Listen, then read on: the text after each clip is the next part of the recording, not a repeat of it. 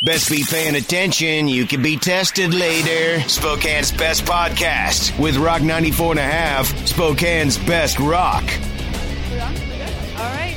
Roxy here at Aftershock Festival. Mike, Jerry, Alice in Chains. I can't even tell you, thank you so much for taking your time to sit in this windowless, well, there's one window, closet, and a trailer backstage. So thank you so much. I have to say congrats on the new album. I love Rainier Fog, and I really want to talk to you guys about when you did a really big thing with the Pop-Up Museum. When it came out, you had the acoustic show, and we sent one of our listeners there. So, I want to hear it from your perspective. I heard it from the listener's perspective and how it was probably one of the most amazing things in his life, but I want to hear it from you guys, seeing a museum about yourselves. Yeah.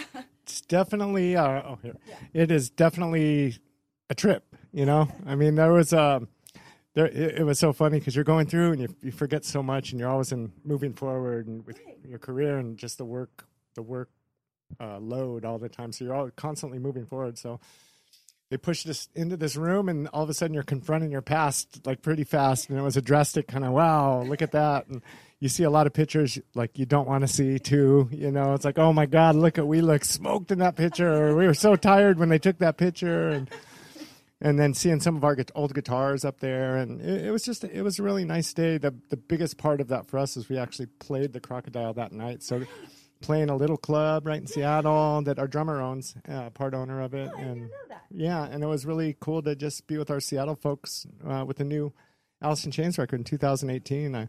I'm sure if you had asked Jerry in 1988 when they got the band together, if you would be sitting here playing shows in 2018. 87. Okay, 87. Sorry. Yeah. Yeah. Okay. But it's still, I know it's only a month. It's December, but it still counts, man. December 87, dude. So one of the things that you saw that you were holy, I don't even remember that. Oh, well, yeah,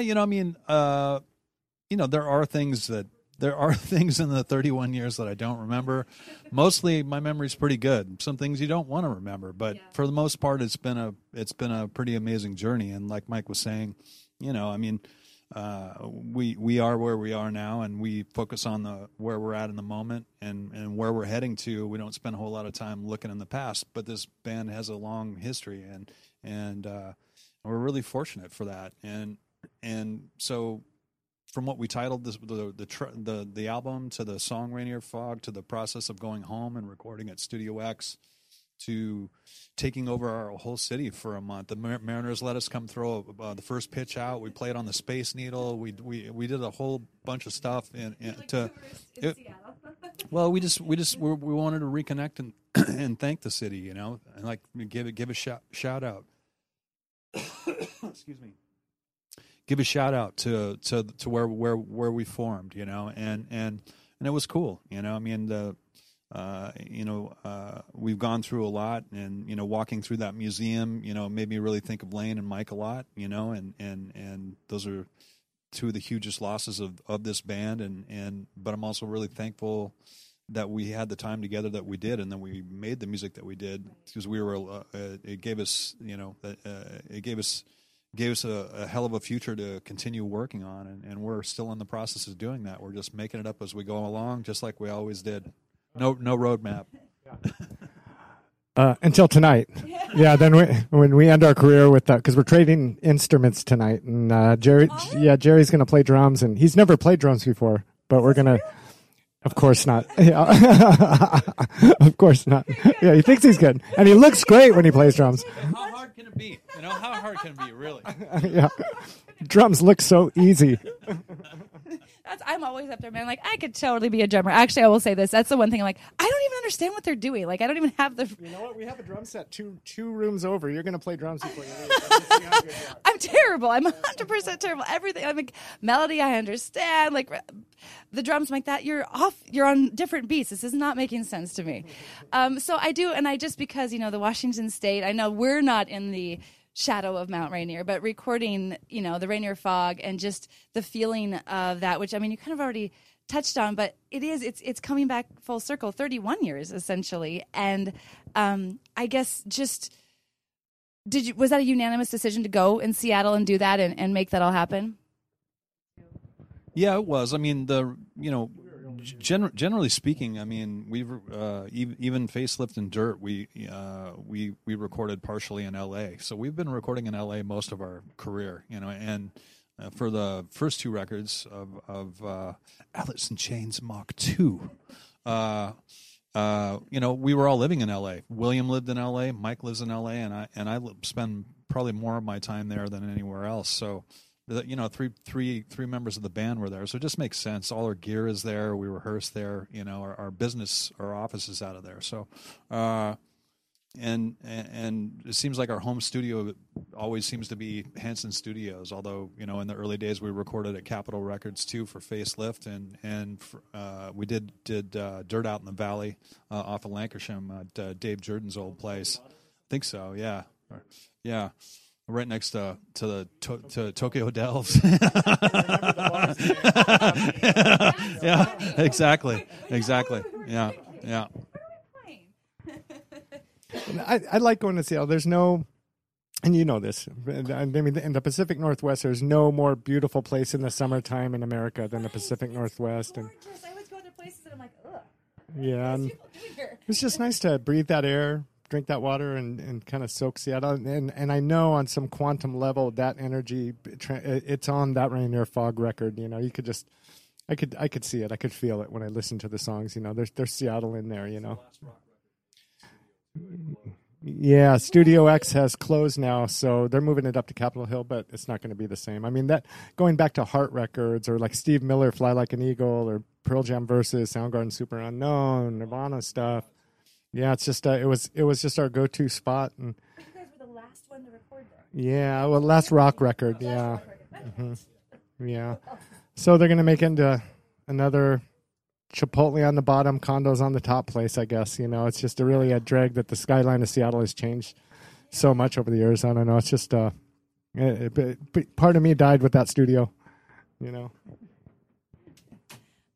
Okay, so just looking ahead, I mean, 2019, I know it's weird to, I mean, like we talked about, 1987, would you be thinking that you're here right now? But what are you looking forward to with the future and with just continuing to grow and where you're going and everything? Well, this year's been a lot of work, and I mean, we've been on the road since the early part of this year. We just released the record, a few months ago, and on that last leg when we started, this is our fourth leg actually that we're starting tonight, which is starting here in Sacramento and ending in Florida, and then we go down to South America and do 4 shows with our 5 shows. Excuse me. Thanks for correcting me, Mike. Now he's good. With one of our all-time heroes, heroic metal bands, Judas Priest. So it's gonna be pretty great, and that's gonna pretty much finish us for the year. Next year we're gonna be going to Australia doing some shows.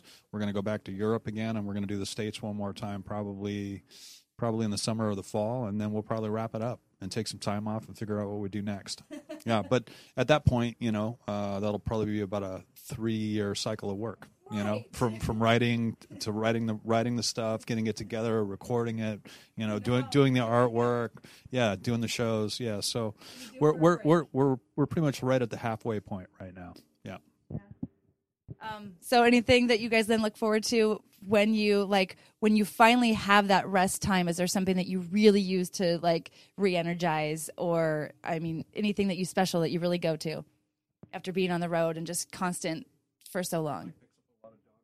Yeah, I got a wife that I walk in the door. She has me the dog crap shovel and a bunch of light bulbs and says, "Okay, Rockstar, get to work." Perfect. Yeah, here you go. She's a firecracker from New York, and she doesn't take any crap from me, So you take the crap from the dog. Yeah, exactly. And what about you? Anything that you love to do Yeah, just rest and quiet. Hanging out with friends, go on some trips, play some golf. Maybe go fishing once in a while. Work on some music, and I'm always whenever you feel like you got that idea that comes at you, I'm always kind of compiling and recording. Mike does the same thing. We're at home coming up with ideas, whether it's for the band or not. It's cool just being in a creative space. But I've also over the last number of years that we've been working, we've also learned the importance of taking some time away from what we do too, and just being a person, and it's really important to do that. Yeah. This is our job, and it's cool, but it's kind of like almost like an alter ego as well. And then there's the real you that screws in the light bulbs and scrapes up the dog poop.